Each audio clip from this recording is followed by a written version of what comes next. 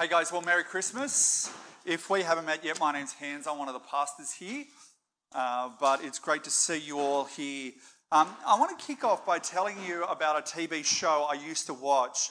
Don't watch it anymore. I think that's because I've got kids now, but in 2013 I used to watch a show on ABC called Q&A, and it was basically a bunch of public intellectuals who would get interviewed.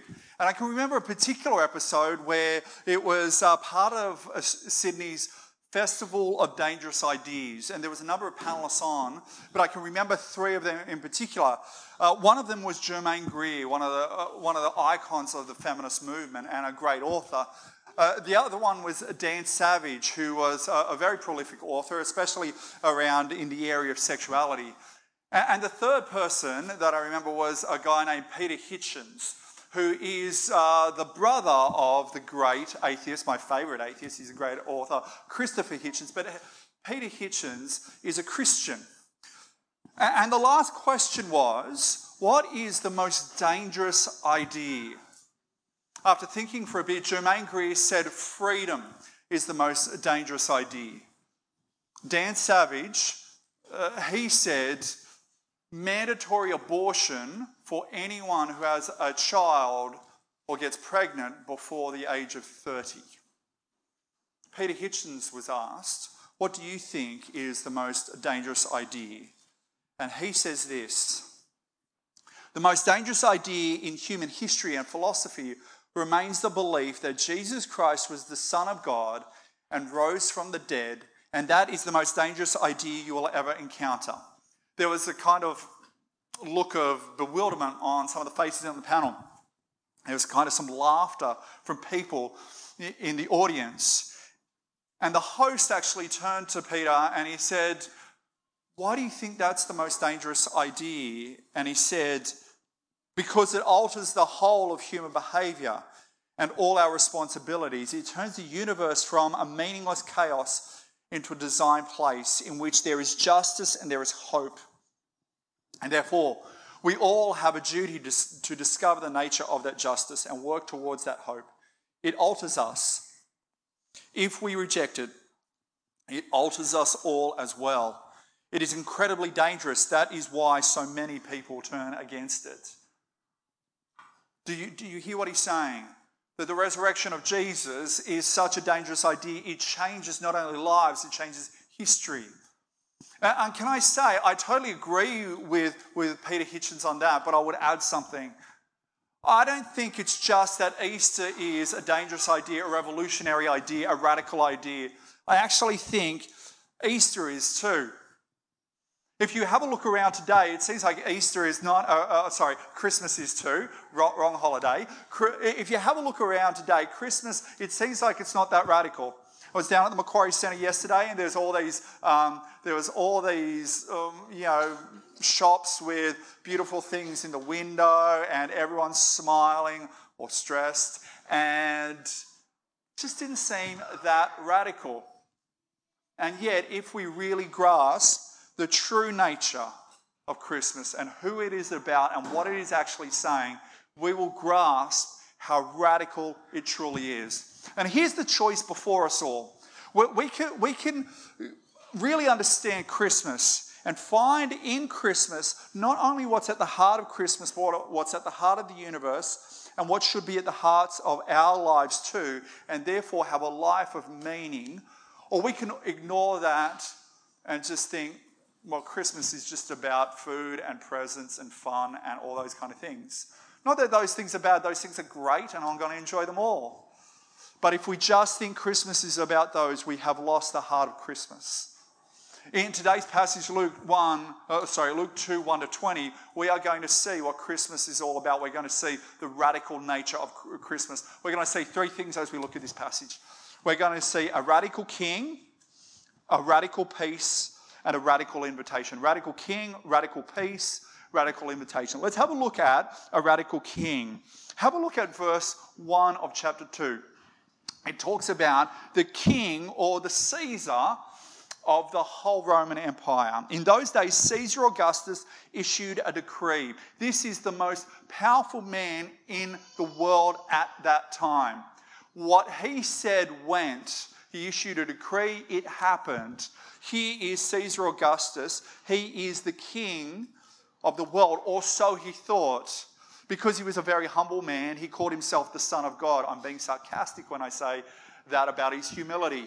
But he was the most powerful man, and yet there's another king here. Have a look at verse 10. Here is the angels talking to the shepherds, and they said to them, "Do not be afraid. I bring you good news that will cause great joy for all the people. Today in the town of David, a Saviour has been born to you. He is the Messiah, the Lord." This little baby that they're going to see, still just freshly born, wrapped in cloths in a manger. This baby is not just a baby. He's two things. He's the Messiah and he's the Lord. The word Messiah is a word that gets used all the way through the Bible. It's a word that says or means that God's appointed king. This baby is not just a baby, but this baby is God's appointed king. The word Lord all the way through the Bible, all the way through the New Testament is almost a lot of the time a word that is in place of God. And so I think what the angels is implying is he is the king of the universe right here. He's not just the king of Israel, but the king of the universe. The king of the universe, born to a couple of confused teenagers in a stable. He is the king of the universe. But here's the thing. Here's why this king is so radical. If he is the king of the universe, you know what that means? He's meant to be the king of your life too. That is, you don't set the agenda for your life, he does. That is, he doesn't revolve around you, you revolve around him. When Copernicus saw that the whole solar system doesn't revolve around the earth, but the earth revolves around the sun, it was revolutionary. And this is the revolution that we're talking about here. Once again, if Jesus is the king of the universe, he's the king of your universe, and he doesn't revolve around you, you don't set the agenda for him, but he sets the agenda for you, every area of your life. And can you get a picture of how radical he truly is? Because if you get this, it will revolutionize your life, because your life is not about you, it's about Jesus, because he is the God and the King of the universe. But some of us go, well, Hans, but I believe in God, I believe in Jesus. Can I ask you, what God and what Jesus do you believe in today? Because I think it's very easy to substitute a God or a Jesus that is far more palatable, that will not say to us, hey, your world revolves around me, who's maybe the king of his world, but he may not be the king of mine. I remember watching a TV show. It was a panel again.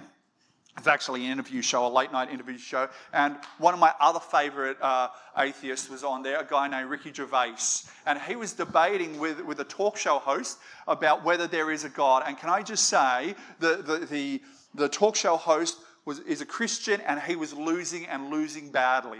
Ricky Gervais was wiping the floor with him. And so the talk show host turned to the audience and said, who believes in God? And a bunch of people put up their hand. Most of the people put up their hand. And the talk show host was almost like saying, well, I guess that settles it, as if he won, which he didn't. He still lost, right? But I wonder how many people would put up their hands if you didn't just say, oh, well, do you believe in God? But if you said, do you believe in the God of the Bible? The God who is all-powerful, all-knowing, the God that revolutionizes your life because he demands that he sets the agenda for your life. In every area of your life, he is king. Do you believe in the God who you come to him and he says, this is how you're meant to live.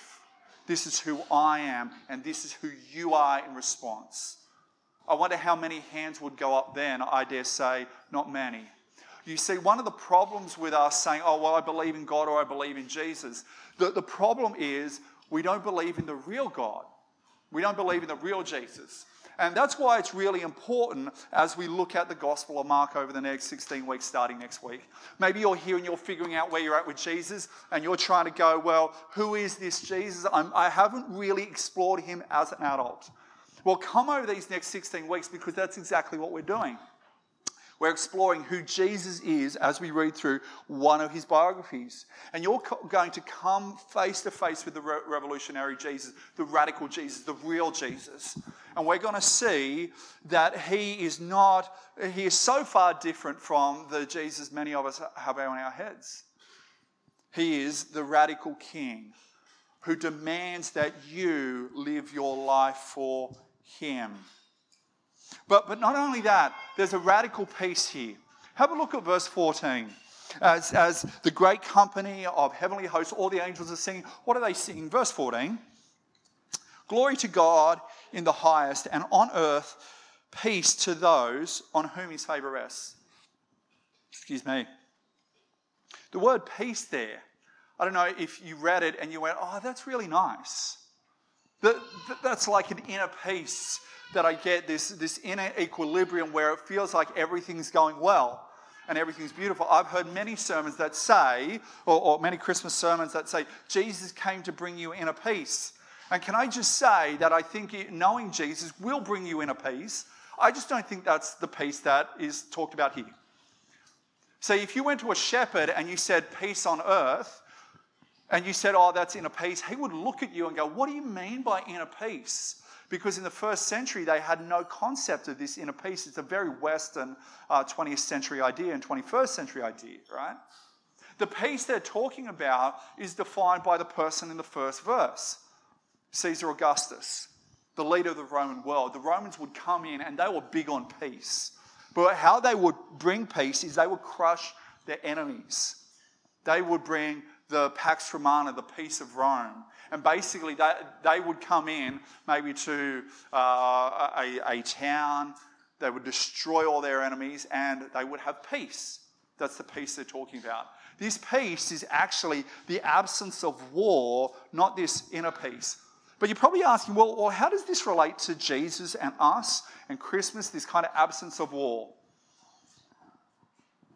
Well, be honest with yourself for a second. When I was talking about Jesus setting the agenda for every area of your life, was there a little bit in you at least that just went, oh man, I don't really like that? Because there's some parts of my life that I know that Jesus doesn't rule like he should, but guess what? I like to be the ruler of that area. See, we all have this thing where we know that there is a God, but we don't want him ruling our lives. We all have this kind of conflict with authority. None of us like getting told what to do. None of us do. I mean, think about it. What was one of the first words out of your children's mouths? What was it? Was it no? It was no, right? Because your children, just like mine, and except we weren't like this when we were kids, right? But we hated our parents telling us what to do, so we would say no, no, no. We've all got a problem with authority, especially the authority of Jesus here.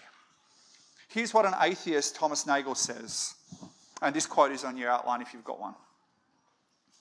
I speak from experience, being strongly subject to this fear myself. I want atheism to be true and am made uneasy by the fact that some of the most intelligent and well-informed people I know are religious believers. It isn't just that I don't believe in God and naturally hope that I'm right in my belief.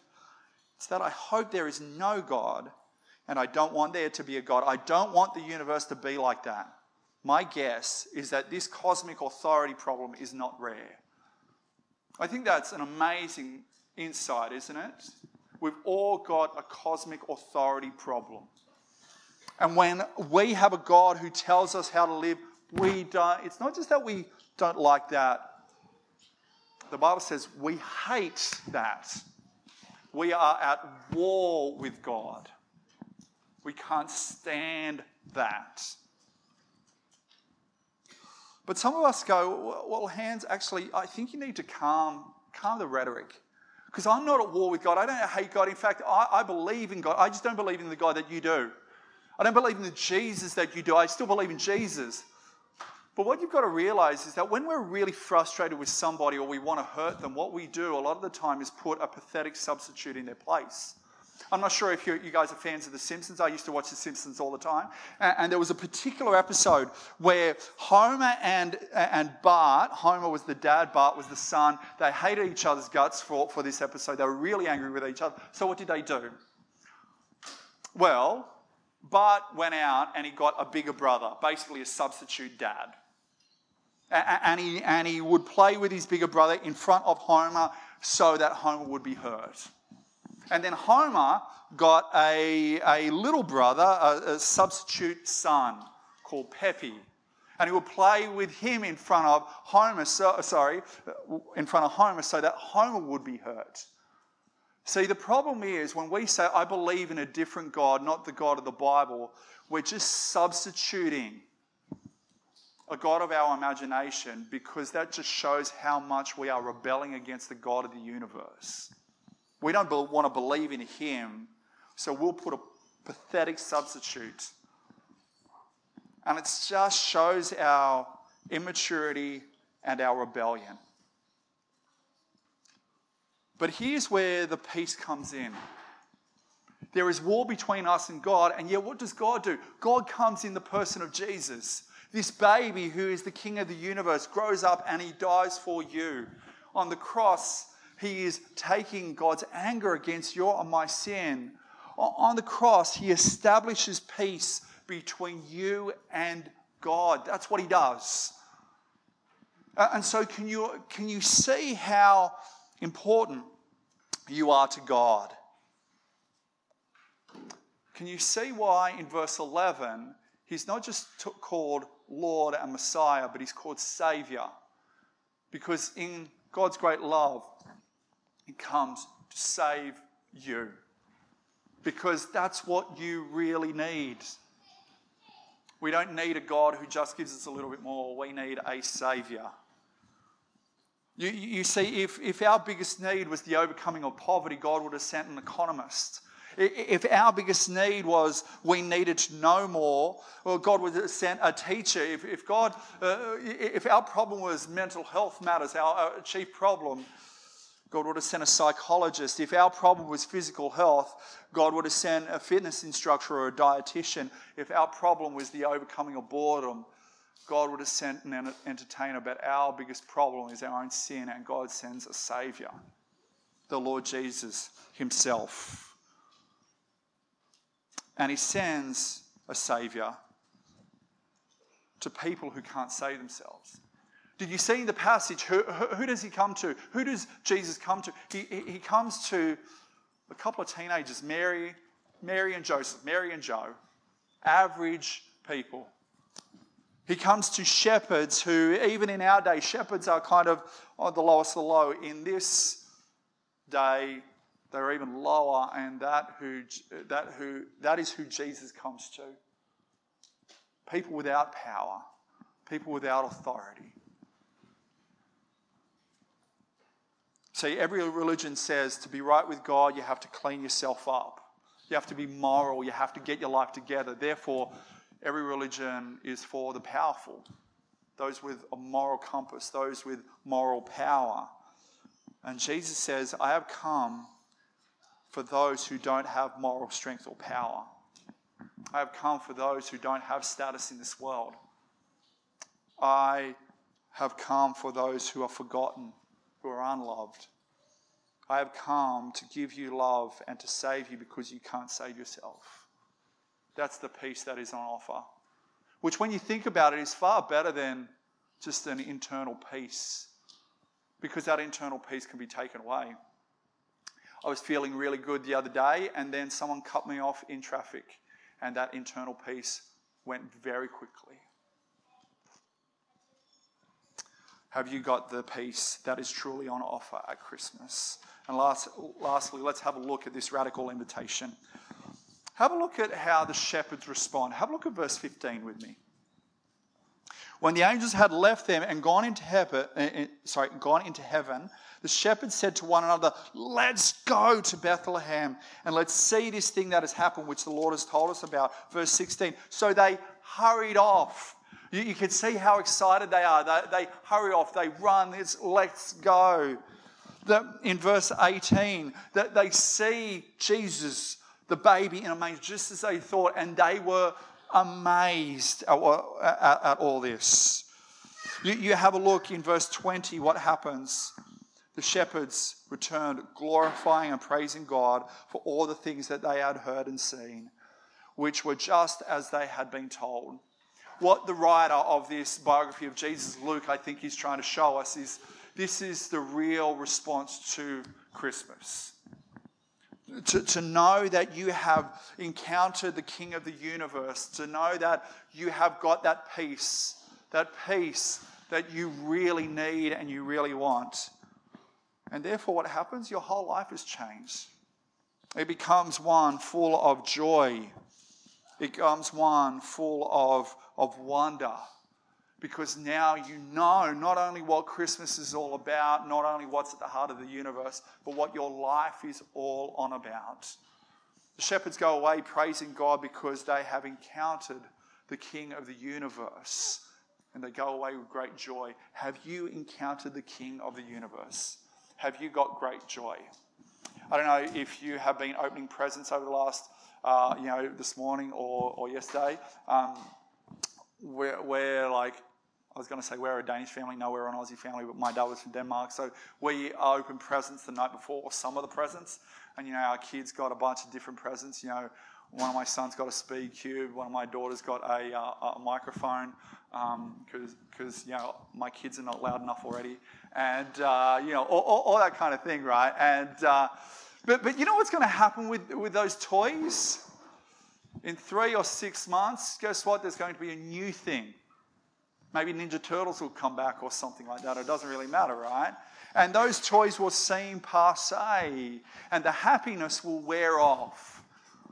But that's the same thing with Christmas. Christmas is great because, you get some days off, you get to eat this great food, you get to hang out with family, all this kind of stuff. But then, you know what?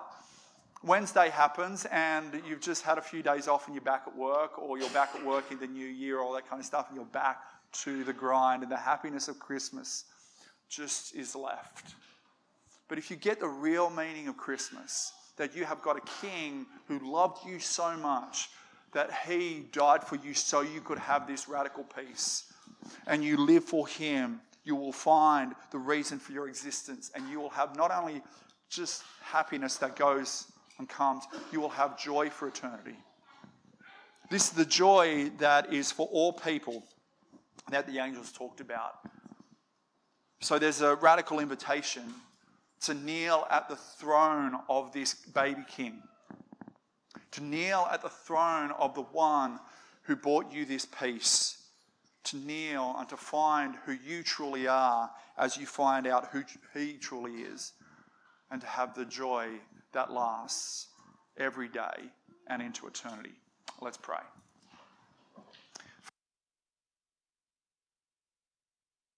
Great joy.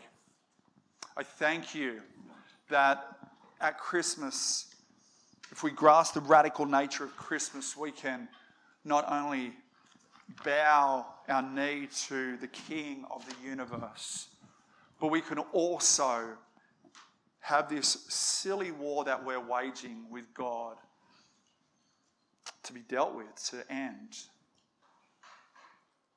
At Christmas, we can stare into the face of the one who is the King of the universe. And what we find is not only who he is, but who we are. And we can live with eternal joy in response. Give us this joy, we pray, not only today, but for the rest of our lives. Amen. We're going to stand and sing our last 2 songs.